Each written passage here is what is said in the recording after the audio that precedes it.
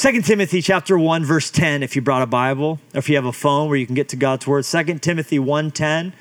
The verses are going to be on the screens for you, so you can follow along there. Here's what Paul has to say. He says, "But it has now been revealed through the appearing of our Savior, Christ Jesus, who has destroyed death." Pause right there. That's a huge accomplishment, right? Jesus has destroyed death. What'd you do today? That's a big deal. Jesus has destroyed death and has brought life and immortality to light through the gospel. One more time, because this is our whole consideration. This last phrase says, Christ Jesus has destroyed death and brought life and immortality to light through the gospel. I remember reading that verse, and it was as though it was the first time I had read it, even though I had probably read it before. And don't you love how the Bible can just do that? How you could read, it's a verse you read a billion times, but all of a sudden you see something you didn't see was there before. And that's because this is a living book. Unlike a novel by John Grisham that you'll read beginning to end, close it and say, that's that, I got it. The Bible is alive, and God's Holy Spirit is always seeking to give you fresh revelation. And so there's always something new. There's always something that's unexpected that he's going to speak to you and whisper to you. So I read this verse. It was in a reading plan. My wife and I each year go through a reading plan on the YouVersion app. I recommend it to every married couple, dating couple. If you both read the same plan, you may not get the ideal 30 minutes of devotions together each day that every couple wishes and feels convicted about not having, you know? Like, what do you and your wife do devotionally? Well, we both are doing good if we can each get our own quiet time and then every once in a while talk about what we've been reading. But as long as if you're reading the same exact thing, you'll have something in common to talk about. Pro tip. So we always pick the same plans. And I remember reading 2 Timothy 1:10 in my plan, and it was like a spotlight shone on that verse, and it just was an epiphany moment. Jesus destroyed death. That's awesome. That's so punk rock of him to do that. Gosh, I got to thank him for that later. Well, I sent my assistant an email from reading it. It was November 2012. I sent her an email out of the blue and said, please put this verse on our Lusko family Christmas card. We were getting ready to put a verse on a card. And I said, that's the one. Then later on, my wife, we were talking, and I said, hey, I picked out a verse for our Christmas card. It was in our reading plan today, 2 Timothy 1:10. That's the one I think we should put. She goes, Levi, that's the craziest thing. When I read that today, I thought we should put that on our Christmas card. We both just looked at each other and then made out. No, we didn't do that, but we could because we're married. And here's what's funny about us both thinking that. It's not a super Christmassy verse. You know what I'm saying? Like, it's totally fine. Nothing, I'm not trying to knock it or anything. It just doesn't have the mouthfeel of eggnog. You know what I'm saying? Like, when was the last time you put a verse on your Christmas card with the word death in it, right? Like, rumpa-pum-pum, you know?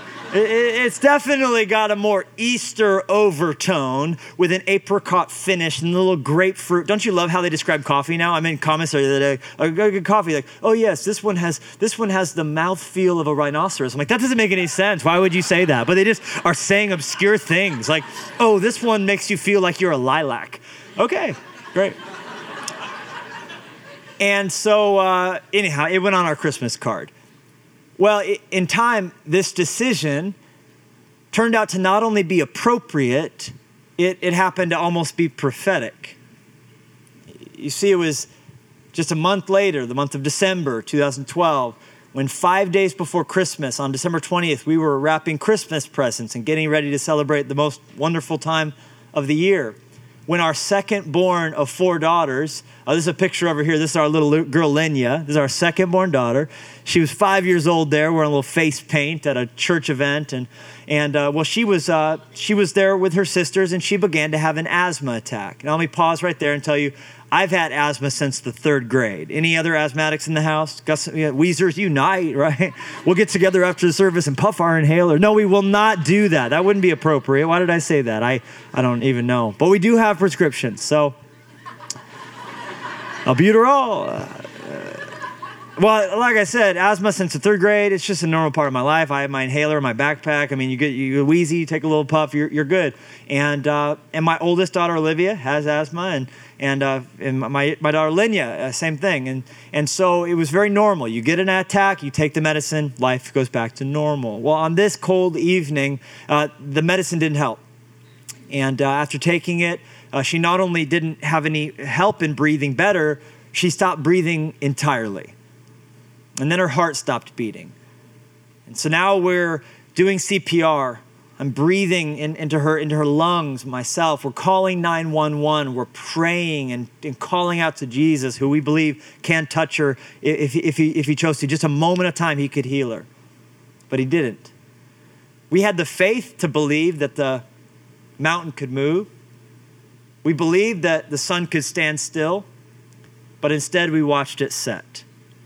She went from my arms to the arms of her heavenly Father. Linya the lion, that's what we called her, Linya Lion. She went home for Christmas. And it wouldn't be too much longer after that we were asked to make one of a series of impossible decisions. They asked us, what do you want her gravestone to say? When we chisel this inscription on this plaque, what do you want to say on there on the tombstone of your kindergarten daughter? Well, my wife and I, we both looked at each other and we knew exactly what we wanted it to say. We wanted it to read as it does today, as we saw just 2 days ago when we went to visit and brought our new dog by the graveyard. We wanted it to say, Jesus has destroyed death and brought life and immortality to light through the gospel. And it is that and only that enabled us to go through that fiery trial and not be burned, to pass through those deep waters and not be drowned, to go through our most difficult day we wouldn't even dream up in our worst nightmares, and to still be praising God and thanking him and walking in his blessing and walking in his favor and believing that he's good. I'm telling you, today I came to Zoe Church to celebrate the goodness of God, even when life is hard. And I'll always be grateful to your leaders, Pastor Chad, not once but 2 times, 2013 and 2014, gave up during his Christmas season time to come on the anniversary of Linya going to heaven, the first and the second, to preach at our church so that my family could rest and recuperate on those difficult days. And he came to hold our arms up in our weakness. And so I honor him and honor his family for their sacrifice and for the way they have so courageously gone through a different but very, very fiery trial, as they have so magnanimously offering that unreasonable hope to anybody who will listen. Come on, Zoe, we're linked up in this. And you better believe I got that G thing. And so I want to talk to you a little bit about this idea of turning off the dark. Jesus, the immortality, the life, the gospel, all this that we find here in 2 Timothy chapter 1, verse 10. You know, there's a connection. I told you that the verse seems like a strange verse for a Christmas card, but the connection is this.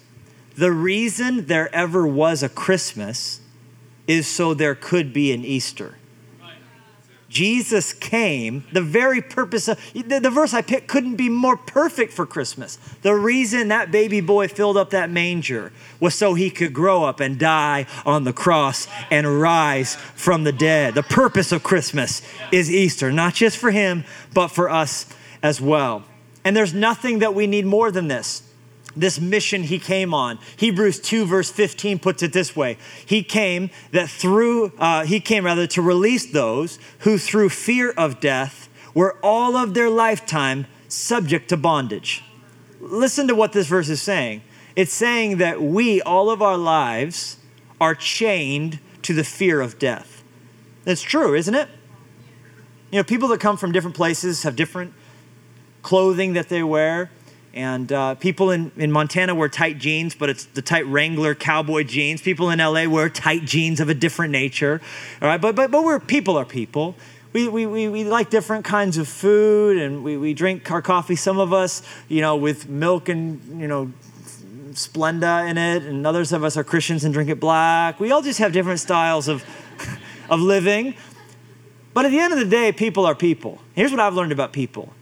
Cut to the essence. Every single person has a sense of guilt, has an emptiness inside they're trying to fill, and has a fear of death that they're trying to do something about. And this text is addressing all of those things. All of our lives, we've been subject to bondage, subject to futility, subject to emptiness, looking for meaning, looking for longing. We're all on a quest. You've been on a quest since you were born, a quest to find the meaning of life. And nothing in this world can satisfy. There's always going to be a need for something more. Happiness is always at the next shelf, isn't it? So we're always looking for something. You get paid, well, I need more money. You get this big car, now I need that. You're not flying in first class, but you're not flying on the private jet. There's always a next level. Proverbs and Ecclesiastes detail Solomon's attempt to figure out wisdom and to figure out the meaning of life. And he basically said, every time I thought I caught the pot of gold, it moved. Every time I thought I could grab the wind, it would pass through my fingers. It was always out of reach. And at the end of the day, we all die. I mean, when you step back and look at it, it's like, what is the point of life really? I mean, you're born. Up until then, you've had it really good. Life was one giant hot tub and you ate food out of your belly button and you didn't have to wear any pants. But then you had to go and get born. The moment you're born, they cut off your food supply. A random person is spanking you, and then what? They're putting pants on you. Yanked out of your hot tub into the cold, harsh world. Pretty soon you're shoved off to school. And it's like, gotta get good grades, gotta get good grades. Like, why? Well, so you can get to a good school. Oh, gotta get into a good school, gotta get into a good school. Why? So you can get a good job. Oh, why? Gotta get a job, gotta get a job. Why? So you can get a hot wife. Okay, gotta get a hot wife, gotta have a wife. Why? So you can have kids. I have good kids. Why? So they can go to school. And if you put up with enough of this for long enough, eventually your big reward is what? You get to retire. And then what? Sit around, buy an RV, move to Florida, wait to die. Fortunately, in this phase of your life, once again, you don't have to wear pants, only now you're too crazy to enjoy it. But there's for all of us, a desire to understand what's going to happen to us when we die. And that's what Jesus came to take care of. Jesus came to unshackle us from this slavish fear of death. There's nothing we need more. Why? We desperately need hope. We need peace. We need answers. And Jesus gives us all three. He said, I am the way. I am the truth. I am the life. I am the resurrection. Anybody who believes in me will live. But he didn't just say that. Anybody could say that, but he demonstrated it. He demonstrated it when he died on the cross for our sins and when he rose from the dead on the third day. And that right there, ladies and gentlemen, that's the game changer. People are like, why do you believe in Jesus? There's so many different ways out there. Well, listen, I'll listen to you or Muhammad or Buddha or anybody else who has something to say about the afterlife. All you got to do is be dead and then not be dead anymore. And I'll listen to you. Until then, I'm going with a guy who got up from the grave, who could use someone's tomb like we go into a hotel room. Only need it for the weekend. Like it's like there's something like a big tip right there when Jesus borrowed Joseph of Arimathea's grave. I could borrow $5 from you. If I'm moving, I might say, could I borrow your truck? Which is enough reason for me to never buy a truck. But it's very tricky to borrow a grave. Those are generally long-term transactions, you know? But Jesus just borrowed it. Even Joseph of Arimathea is like, dude, you left your clothes. When are you going to come by and get your clothes? You left them in my grave and all of that. So Jesus destroyed death. How did he do it? He came on this mission called Christmas to destroy death. How did he accomplish it successfully? In the most unlikely way ever, by dying. Look at the rest of Hebrews chapter 2. It's verse 14 now. It says that through death, he might destroy him who had the power of death. That is the devil. How you gonna kill that guy? I'm gonna let him kill me. That will not work. But it worked for Jesus. He took the devil's greatest weapon, death, that he's trying to defeat, and he tasted it. He experienced it personally. He died vicariously. Jesus pulled a Katniss Everdeen and volunteered as tribute. There was a death sentence on all of us for sin, so he died for us. Your sin was the problem. Your death was the problem. So his death on the cross and his resurrection was the solution. You know, Jesus, one of his nicknames is the Son of David. David, the first, was just like David the second. You see, just as Jesus destroyed death by dying, so King David, he killed Goliath of Gath. Goliath, that great big giant he killed, the guy with 6 fingers on his hands, kind of like Princess Bride. That's what the Bible says about Goliath. It's the craziest detail. The Bible's full of crazy little details like that. People will be like, the Bible's boring. I'm like, have you ever read the Bible? Amazing. So David knocks down Goliath with a stone. Then the Bible says he goes up and pulls Goliath's own sword out and hacks his head off with it. I guarantee you that part of the story is not being talked about in Zoe Kids today. Little Billy's like, I'm going to need some more red and therapy. No, we conveniently censor them for the children, right? We just tell them about the slingshot. But just as David hacked Goliath's head off with his own sword, Jesus destroyed the devil with the greatest weapon he's ever had, because Jesus didn't just die. He rose from the dead and has destroyed death and has brought out of it life and immortality to light through the gospel. Celebrate it. Come on. This is the best thing that's ever happened. And you're like, okay, I would clap, but how come we still got to die? Right? Like if it's destroyed death, if he destroyed death, why do we still have to die? Because for something that's been destroyed, it's still operating at quite a high capacity, considering the statistics on death are quite impressive. 1 out of every one, right? It gets us all. Here's how. The word destroyed, you can jot this down in your Bibles, in your notes. The word destroyed is a very technical word in the Greek. It is used to describe a future event in the past tense. A future event. So it hasn't happened yet, but it's in the past tense because it's so sure to happen that it can be described as a fact already. Only God gets to use this kind of verbiage, by the way, right? Like you can't describe something you're going to do next year as so certain that you're going to do it that you already describe it as having done it. Because there are like approximately 1.2 billion things that could keep you from doing what you said you're going to do. We can't even be sure that our planes are going to take off on time, right? Like I sat on the LAX tarmac after landing for like 30 minutes because they couldn't get the jet bridge open. I'm like, get the joystick, people. Just let us to the stairs down. We will open the raft. I will swim just to shore if I... There are so many things where you just are out of control. Not God. God never has to talk to us like we talk to our kids. Parents in the house? There's like 3 of you. Oh, wonderful. Well, get to work on that. Come on, guys. I know you're all focused on your career and being skinny and stuff here in Los Angeles, drinking your green juices, but, you know. When you do get to be a parent one day, you have to talk to your children like attorneys.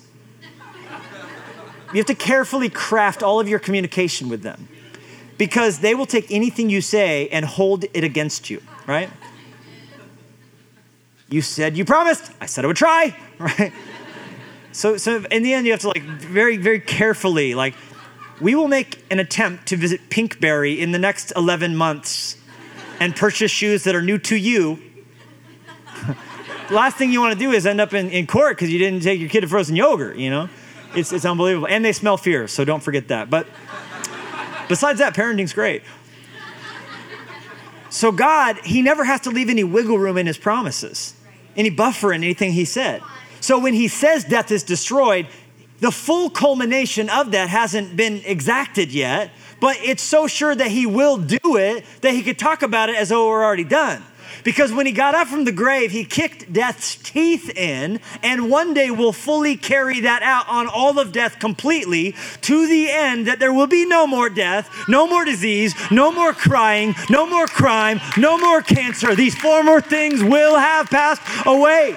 So how does that work exactly? Well, currently right now, any Christian who dies is with Christ as their soul in heaven, your body and soul. Your soul's in heaven the moment you die. You don't pass go, collect $200, absent from the body, present with the Lord. Jesus told the thief on the cross, today you will be with me in paradise, okay? The body that goes into the ground of a believer goes into the ground like a seed. As pastors, we always say we commit this body to the ground until the coming of our Lord Jesus Christ. What if we're cremated? Doesn't matter. He made us out of dust. He can remake us out of one molecule, yo. The matter is neither created nor destroyed. He'll find you. I'm at the bottom of the sea. He'll know where you are. He'll bring you back to, he's good. So Proverbs 3:20, listen to what Proverbs says about the resurrection of the dead.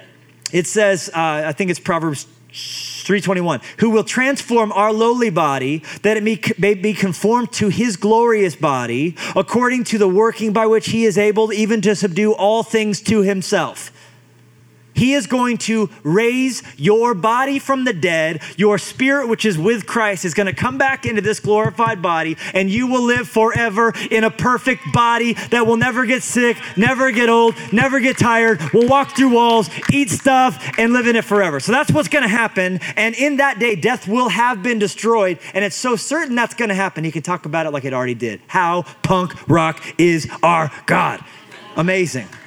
So that's what's going to happen. He's going to turn off the dark, and we can celebrate it and live from there now. I want to end this message by giving you 4 ways to turn off the dark inside your heart until that day. Until death is finally destroyed, how do we walk in that power, walk in that authority? And I hope you'll take notes and jot them down. These are, I guess you could say, 4 ways to make it through Saturday. Saturday? Yeah, Saturday. It's the day between Friday and Sunday, right? We're kind of today living in a Saturday. What on earth do you mean? Oh. Back when Jesus died on the cross, it was on a Good Friday. And he rose from the dead on Easter Sunday. In between, there's a day that don't get a lot of play. Saturday. But I think it would have actually been the hardest part. Because Friday would have been traumatizing. They were in shock Friday. They were caught against their guard. Like they were running in the guard, and the next thing they know, he's on the cross. I talked to one of our staff members whose brother just got killed in the Inland Empire in a car accident yesterday, and I heard in his voice what I recognized from my own heart, that blind trauma, that grief-stricken shock where you can hardly even process words you're saying. So Friday would have been like that. Sunday would have been exhilarating.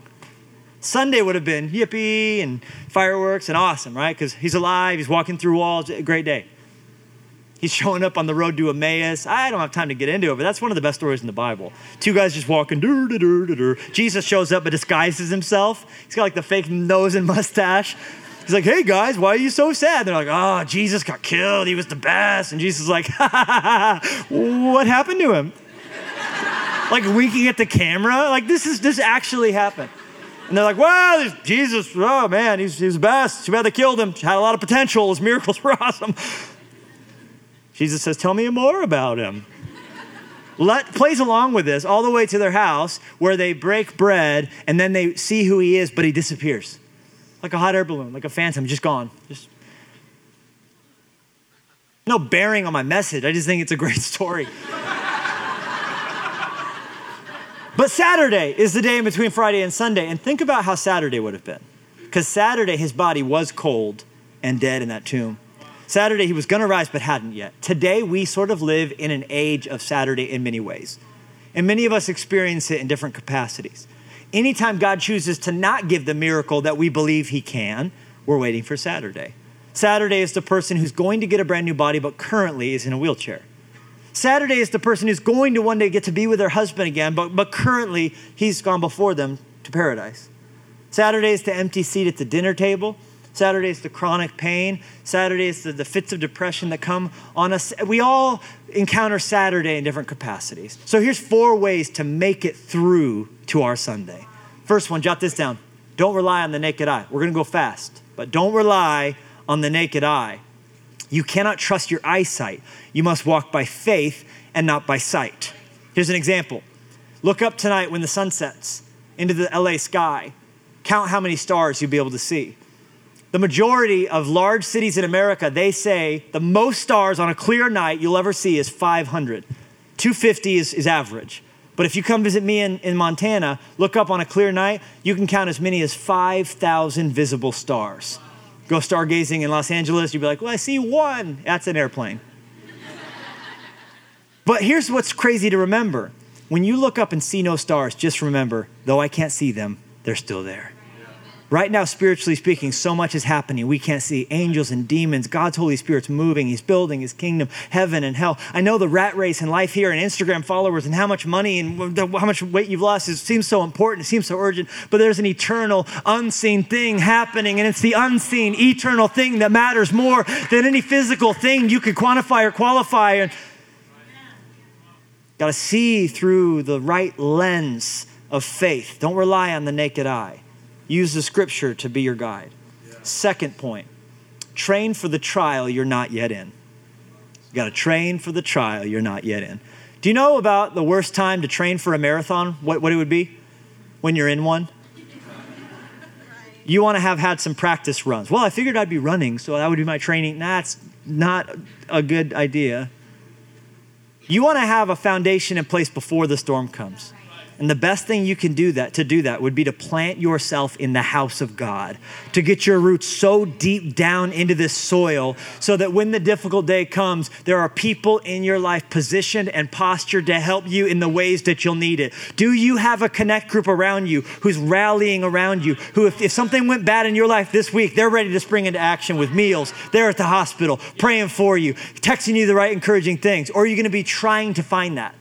You cannot show up in a trial and then hope to build a foundation. Now's the time to build a foundation for the storm that's coming tomorrow. God's trying to build you up so you're so wise. When you give your tithe in a good season and it sends your heart to heaven, then in a difficult season, your heart's already there, keeping you held tight. You've already hidden the verse in your heart on the good day. So plant yourself in God's house. You'll flourish in his courts.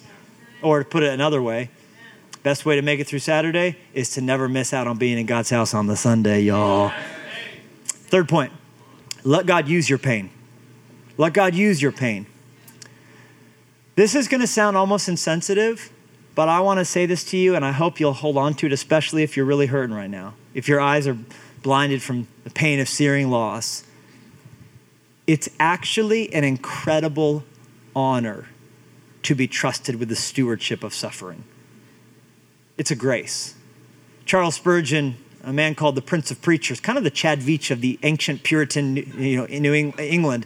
He preached a megachurch before there was one. 10,000 people he would preach to with no microphone. Guy was punk rock. No podcast, so they would print his sermons in the newspaper the next week so people could read them who couldn't fit into his church building. He had this to say: God grants his most difficult assignments to his most trusted soldiers. You see, because crushing releases anointing. And God is near to the broken heart. So when you're going through something difficult, God leans in and shows himself to you in ways you could never experience if you weren't hurting and trusting him in that way. Like Corrie ten Boom said, sometimes you won't know God is all you need till he's all you have. So when you go through something in that way, it forces you to grow muscles of faith you couldn't get any other way. And so when God allows you to go through something difficult, it's because he's preparing you for something spectacular. He's trying to give you, through your impossible pain, an incredible power, an anointing for things you would never dream of, that you be trusted and trustworthy to go through those days. Look at any person in the Bible who is used significantly. They also have this in common. At the beginning of their story, they suffered massively. So God sees much in you and much he wants to bring out of you. And that's why he's allowed you to face what you have. He could have caused the sun to not set, but he doesn't when he does act, and doesn't act on purpose and intentionally so. So you got to train for the trial you're not yet in and let God use your pain. Don't be selfish with this gift. Open your eyes and see who could you reach that you would not be positioned to touch had you not gone through this difficult season. My wife, Jenny, the night Lenny went to heaven, in the hospital parking lot before we left, she said to me, you got to go back in there and invite those people. You forgot to invite them to church, Levi. I'm like, get behind me, Satan. Like, what? No, I'm not going back in there. It was so hard to leave. But she hands me invitations to our church, to Fresh Life Christmas. I go back in the ER and I invited everyone I could find. And 3 people from the ER came to our church Christmas Eve and gave their hearts to Jesus Christ. If you are willing to, God will use you in your pain. I think your pastors are a great example of that in the way they've leveraged what is such a difficult thing and they've used it to help other people out. And they've become an example to so many parents of special needs children all over the world that God can use you in that season. And little Georgia, we're so thankful for her. And all right, there's a 4th. Worship team, come on out here. The last thing I want to tell you, this is some really good news. All day Saturday long, anytime you need to, listen, you can cue the eagle. You like that? You're like, what the heck does that mean? I'll explain. There's a scene in The Lord of the Rings. You know that movie? You're like, which one? I don't know. There's like 19 of them. They all blend together. They have hobbits with hairy feet. I'm not sure. But I know this. In one of the movies, there's a scene I have it in my mind's eye. And it's this picture of Gandalf the Grey on that giant pillar, like 1 billion feet up in the air. Any Lord of the Rings fans in the house? Nerd. All right. You're like, that's Saruman's tower. I'm like, I don't even care. And I just offended my audience, which as a speaker is not what you want to do. I'm sorry, I love you. Let's make up. And to Jenny, let's make out. And so Gandalf's about to die on the tower, about to get knocked off. But right at the last minute, you know what happens? Because he had taken his staff and like whispered on it and butterflies came out. What am I even talking about? How can I preach out of that? I'm off the reservation, guys, but we'll go with it. He whispers into his staff, little butterflies fly away. And then at the last second, when he jumps off the tower, he doesn't die. Why? Because a giant eagle swooped out of nowhere that he had summoned, that he had cued, and the eagle carried him away to safety. Now that is not in the Bible. You're like, I don't see Gandalf in my concordance. No, but the idea is actually ripped straight from the pages of Scripture. Did you know that? It's Isaiah chapter 40. If you don't know these verses, you should memorize them. You should hide them in your heart. Because here's what it says. It says, even the youths shall faint and be weary. The youths are the ones who have the most natural strength and vigor. It says, and the young men shall utterly fall. That is to say that life on this hard world, sometimes it's more than any of us can bear. I don't care if you do CrossFit leg day and don't limp up the stairs the next morning. But even the youth shall faint and get weary, and the young men shall utterly fall. But listen to this part. But those who wait on the Lord shall renew their strength. They shall mount up with wings like eagles. They shall run and not be weary. They shall walk and not faint. The good news is we have a Holy Spirit jetpack. There's an eagle waiting to bear us up when we get tired on Saturday and every day. All you got to do is call out to God and he'll give you new strength. He'll give you what you don't have to make it through what you got to get through. Come on, praise God. If you believe, we can cue the eagle.